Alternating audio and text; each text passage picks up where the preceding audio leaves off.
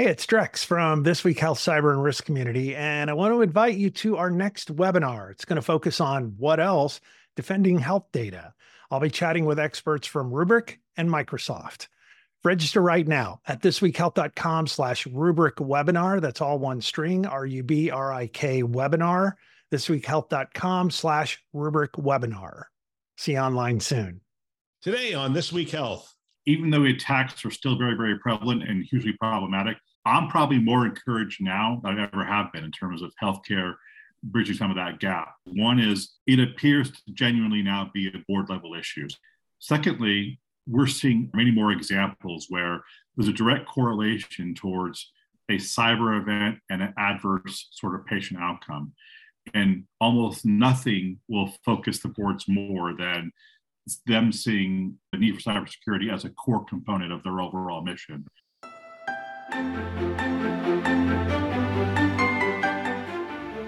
It's Newsday. My name is Bill Russell. I'm a former CIO for a 16-hospital system and creator of This Week Health, a channel dedicated to keeping health IT staff current and engaged. Special thanks to CrowdStrike, Proofpoint, ClearSense, Meditech, Cedars-Sinai Accelerator, TalkDesk, and Dr. First, who are our Newsday show sponsors for investing in our mission to develop the next generation of health leaders. All right, it's Newsday. So you're with Proofpoint. We talked, generally I save up some cybersecurity stories to talk to you about, and we're going to do that today. And we have some other things that are going on. We're going to end this with, I find that we are kindred spirits in some of this stuff. And we're going to talk about this Engadget story that I saw this morning that American Airlines has agreed to buy 20 supersonic jets, and we'll go there. It sounds like UI and Drex have a lot in common because we follow the SpaceX and this kind of stuff. So we'll close up with that. Okay. Let's start with cybersecurity attacks cost healthcare systems more than any other sector. This number is actually going up, which is kind of surprising to me because the number was already higher than any other industry. Why would it be going up? I think there's a couple of reasons it's going up. And this is an interesting story, and not a good one for healthcare, really. But Ponemon initially, now IBM, I think, just has taken the mantle up on this one, where they kind of do pretty deep dive analysis on the cost to recover from a breach from various industries. And they've been measuring this now for the best part of 10 years. And as you kind of pointed out, healthcare has always been the top of that stack in terms of like the most cost to recover from a breach, or the highest amount of cost to recover from a breach. And at times it ebbs and flows, and at times it gets a little bit closer, healthcare in terms of their overall cost versus other industries. But right now, and as always has been the case, healthcare does lead that sort of category, and the kind of category you don't want to be leading in, of course. It's because we have ransomware attacks now that are actually shutting the place down as opposed to just breaching data. I don't know that that's wholly unique to healthcare. Ransomware is appearing all over the place, right? I think the couple of things that are really different about healthcare is, one is, and this is kind of like one of those inconvenient truths, healthcare is just behind in its adoption of technology to go stop the bad actors, right? There's a real reason why a bank can detect a suspicious charge on your credit card within moments, right? And they're immediately texting you saying, hey, did you make this charge? It's not because the banks are more clever than hospitals. It's because they have the technology in place to go detect that sort of activity. And then the automation sort of kicks in. Healthcare could do exactly the same, and I'm sure will eventually do the same, but they just don't have that investment in place today. That's number one. Number two, there are some unique aspects to healthcare about the value of that data, the longevity of that data, the stickiness of that data, that separates from other industries and therefore makes that data far more attractive to threat actors than, say, credit card. Data. Well, I mean, one of the things they cite here is that hospitals typically have to pay $250,000 to $500,000 to recover access to their technology after a ransomware attack. And I'm wondering if there's an aspect that's the complexity, right? So 16 hospitals. When I say some of these numbers to people in other industries, they sort of just they cringe. But 1,900 applications. It's not like it. And 1,900 applications, the number of integration points and that kind of stuff that's there as well is pretty significant. And so if we do have to restore anything, rebuild anything, and that kind of stuff. There's an awful lot that goes into that. Plus, there's a testing aspect of it as well. If our data center just had a power blip and the whole thing went down and we brought it back up, we had to do the better part of 2 to 3 hours of testing on the EHR before we could release it back into production. So I think there's a complexity aspect to it as well. I think there is, but I'm just not sure that's wholly unique to healthcare. I mean, some of those banking just if you want to use banking or FinServ as a comparison, there's the same level of sophistication in their technologies and their systems, their robustness of their testing, the safeguards they have in place. I don't know that it's wholly different, although I think the banks are much more well-funded, right? And from a technology standpoint, from an automation standpoint, from an AI standpoint, from a resource standpoint, I think that plays a huge factor. All right, let's assume your healthcare system had a $3 million budget, and I'm going to give you $1.5 million additional to spend. Where should we be spending it? I'll let you answer the question first. I'll come back and try to answer it for me. I mean, I guess I'm a technologist. I mean, I am calling you from Silicon Valley. I was born in Silicon Valley. So I do kind of feel like technology is a big part of the solution for many parts of our lives. But with regards to cybersecurity, if I had an extra incremental budget to go spend and knowing what a traditional hospital or healthcare system looks like from their overall expenditure and technology, there's a lot more that can be invested to go just to play catch up, to go put healthcare on par with other industries, to make sure they have that same level of layers of security in place. That goes a long way. I mean, sure, we need people to go run systems. We need to make investments there. We need to make investments in security awareness training.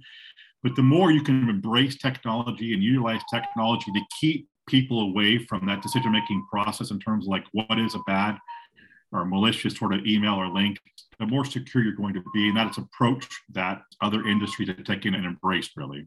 I think I agree with you in that if I were given an additional 50% over my budget and said, hey, shore us up in some areas, first of all, I would make sure that we have a complete assessment of our environment. I would know we had a 1 through 5 rating on each one of about 10 to 12 stacks. So I knew where we were at. So at any given time, if you gave me more money, I could say, all right, this one's going to really move the needle for us. So this is sort of offhanded. I mean, we don't have enough information to make this decision for your health system. But if I were, the area I would want to really shore up is in the event of an attack, I want to make sure it doesn't go lateral. And I want to make sure that I know quickly that something is happening. And so that whole detect aspect of it, so that we can actually respond very quickly. I would want to know what's going on. And then I'd also want to be able to set up the gates to make sure that I could isolate the blast radius, I guess, is the terminology we would use. I mean, so that they can hit what they're going to hit because they got in, but they can't go outside of that radius. But like I said, normally at a health system, I would highly recommend having a comprehensive framework that you're looking at, that at any given point, hey, we are strong in this area, we're weak in this area, and if I got any additional money, knowing exactly where that is to spend. In fact, if I were an auditor and came in and asked that question and you didn't have that, I'd probably scratch my head and say, yeah, that's a gap. Get that together as quickly as you possibly can. And I wouldn't diminish the need for that level of knowledge for sure. There's kind of the assumption that some of that would already be in place. At the same time, I don't want to diminish the need for this. I wouldn't want to over-engineer it, because you can look at you can just look at the NIST sort of framework and do a quick eyeball examination and compare like, where are you today versus what NIST says should be in place. And you could pretty quickly make some determinations about what needs to happen, right? So yes, I would definitely embrace the community that can go help me build that sort of plan and then go layer in, how do I sequence these investments and sort of layers, these sort of controls. But I would also make sure I put money towards things that were going to be stopping lateral movement, reduce the blast area. And I would also be making sure that I would be making some investments in things that categorically do help. I mean, if you're not using multi-factor, for example, I don't need a report to tell me I need multi-factor, right? There are certain things I know I need. Yep, absolutely. One of the common statements from people is, we can protect against most things, but if nation states come after us, that's a different category. Well, One of the stories we're looking at here is essentially that hackers from North Korea are taking aim at healthcare with Maui ransomware. I'm not sure it's a nation state per se or just people within the confines of North Korea, but they're specifically targeting healthcare. Some of it could be financially related. Some of it could just be disruption related. What do we know about Maui ransomware at this point? Do we know a lot about it? Yeah, I mean, I think there's just it's one of the various malwares that are out there. I mean, to a degree, from a cybersecurity standpoint, do I place a lot of emphasis on this exploit versus other exploits? Not necessarily. I mean, I'm concerned about all ransomware. Maui certainly has appeared and seems to be targeted towards healthcare. We don't necessarily always know why. I mean, we don't talk to bad actors. We don't know what their motivations are. This one does appear to be nation state oriented. For the most part, when we see nation activities, yes, there are usually kind of two motivations. One is disruption, or two is some sort of exfiltration of IP. So in the early stages of COVID, so this may not be about medical records. This may be about going after IP from health systems. Correct. Interesting. Correct. Yeah. I mean, certainly in the early stages of COVID, when vaccines were still being developed, we saw a lot of attempts to go pilfer, exfiltrate research data around COVID sort of research. I mean, we saw that a lot. And it almost always exclusively was coming from nation state actors. Yeah, so since May of 2021, the FBI has observed and responded to multiple Maui ransomware incidents at HBH sector organizations. Federal alert raids, North Korean state-sponsored cyber actors used Maui ransomware in these incidents to encrypt servers responsible for healthcare services, including EHRs, diagnostic services, imaging services, intranet services. In some cases, these incidents disrupted the services provided by the targeted HBH sector organizations for prolonged periods. All right, so we have nation state actors coming after healthcare as well. That's good. That'll help people to sleep at night. But this is what we've been living with for the better part of, I don't know. My gosh, it feels like for the last decade. I was going to say the last couple of years, but it feels like the last decade. Maybe it's ratcheted up some in the last couple of years, but I remember looking at our log files or somebody giving me a report on our log files, the number of attacks coming into our health system on a minute by minute basis. It was staggering to me. It's like every minute of every day, there's someone 100%. trying to get in. 100%. If you permit me a moment of provocation. Sure. The more I think about this, the more I reflect about why is healthcare different and what are the challenges in healthcare that distinguish it from almost every other industry. Yes, we could talk about the things we've already kind of referenced in terms of the value of the data compared to other sort of industry data. But more and more, I point back to the meaningful use era, where there's a tremendous amount of grant money available. I think it got up to about $39 billion ultimately got given to U.S. health institutions to go roll out an EMR. It feels like way too much of that money went into compliance. I mean, there certainly were checkbox sort of exercises around you had to demonstrate compliancy to kind of get that money. I mean, there's other things you had to do as well. But I think it was pretty clear that way too much investment went into being compliant, with probably, in many cases, the understanding that they weren't going to be secure. And so we kind of feel like healthcare tackled the security issue with meaningful use and compliancy. And the reality was we did everything but. We just became us mitigating against our ability to reduce maybe our fines a little bit, but there were porous gaps within the health system that has been exploited ever since, which is why this has been a decade-long sort of problem. There's still a lot of work to do there. You and I are going to continue to talk about this topic. Obviously, it's top of mind. I feel a little better based on the conversations I'm having. It feels like the money is coming into the space in healthcare. 100%. 100%. It feels like it has board level, not everywhere, by the way, but it feels like it has board level visibility. But we're also entering a time where health systems are, I don't want to say struggling financially. They have pretty deep pockets to fall back on, but operationally speaking, they are not experiencing their most flush times. And one of the things that is common in those times is to push back investments in certain areas. And I just, at this point, acknowledge that there are some areas you can push back your spend on, and there's other areas where you can't. And this is one of those areas where the investment on the attacking side is not going to go down. So you have to continue to push the needle on that side, I think. I could agree with you more. I'm actually more, even though attacks are still very, very prevalent and hugely problematic, I'm probably more encouraged now than I ever have been in terms of healthcare bridging some of that gap for a couple of reasons. One is it appears to genuinely now be a board level issue. So it has board level attention. It's getting board level resources, budget, focus. Secondly, we're seeing much more, or many more examples where there's a direct correlation towards a cyber event and an adverse sort of patient outcome. And almost nothing will focus the boards more than them seeing cybersecurity, the need for cybersecurity as a core component of their overall mission. So the fact that we're starting to make huge strides in that area really encourages me. Absolutely. We'll get back to our show in just a moment. I wanted to take this opportunity to invite you to our next webinar, Challenges and Solutions to Unmanaged Devices in Healthcare. This is where we're going to take a look at the tools that are integral to keeping patients healthy and what we're doing to secure those tools and find them in some cases.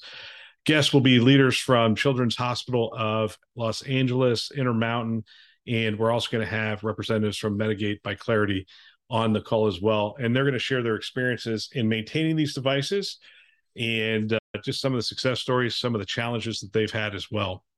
We're going to do all that on September 8th at 1 p.m. Eastern time. You can register on our website, thisweekhealth.com. The top right-hand corner has our upcoming webinars. Just go ahead and click on that. I'd love to have you register for that. You could also give us your questions ahead of time. I can give them to the guests, and we can make sure that we talk about them on the webinar so your topics get addressed.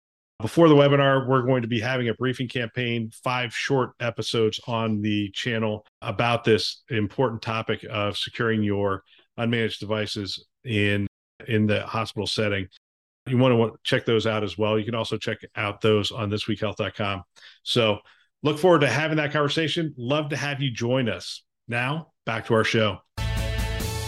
All right, we'll touch on 2 things in 5 minutes. Here we go.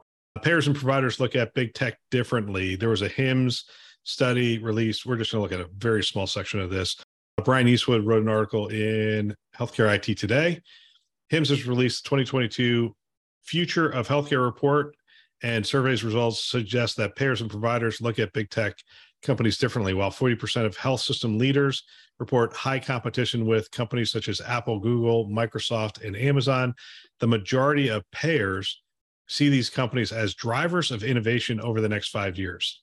However, the entities do tend to agree that personalized care and care coordination will have a positive outcome on both patient outcomes and clinician job satisfaction. It's interesting because that would resonate with me. Those numbers would resonate with me, that healthcare providers look at these players as competitors, not Microsoft. I'm not sure Microsoft should fall into that category. Microsoft is an arms dealer. They'll sell to anybody. But Apple, Google, and Amazon have each made plays into healthcare that position them either on the outskirts of healthcare or directly inside of healthcare. And a lot of times they're seen as competitors in that healthcare provider space.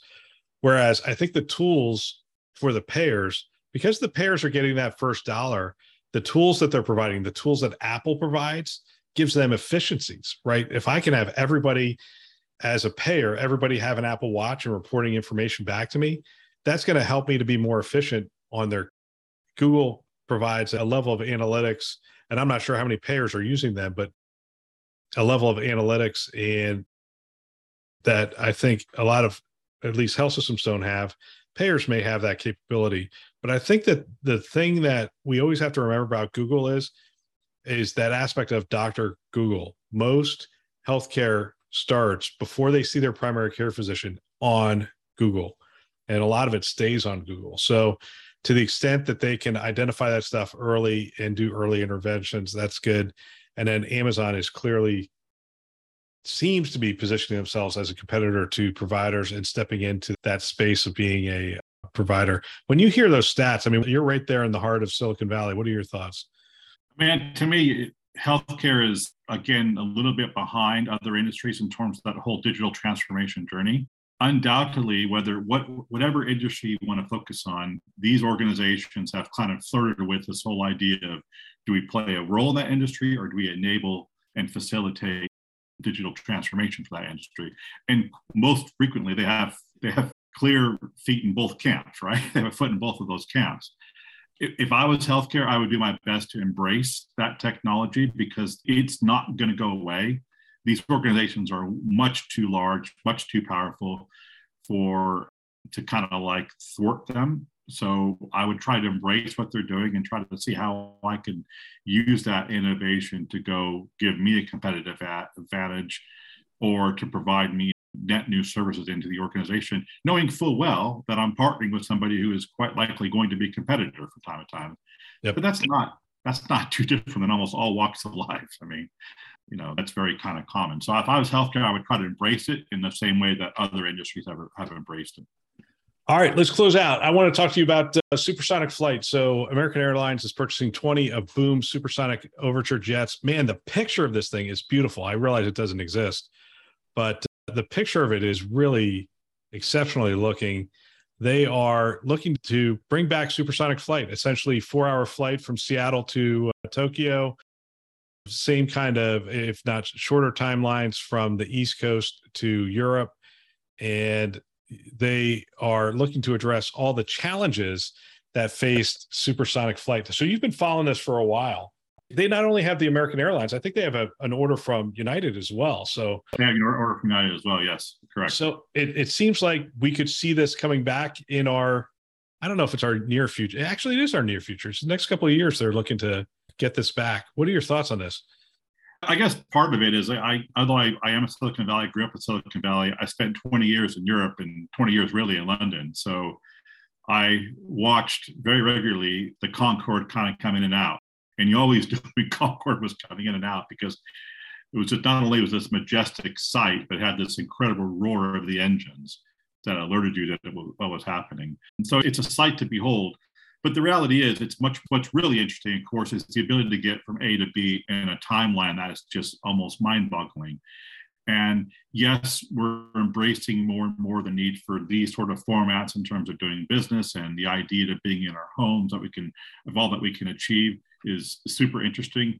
But we're never going to move away from the fact of wanting to have in-person sort of interaction. And I think people more and more want to go live and or work where they want to go live and work. And if we could take away these sort of barriers from that, then I think that's going to be a tremendous step forward. And I think there's enough of a marketplace, clearly United and American would agree with us, of people who want this level of convenience. Yep. I think it's wonderful, and it's going to be super exciting. And I love to see this level of innovation happening generally. Yep. So let me give you a couple things from the article.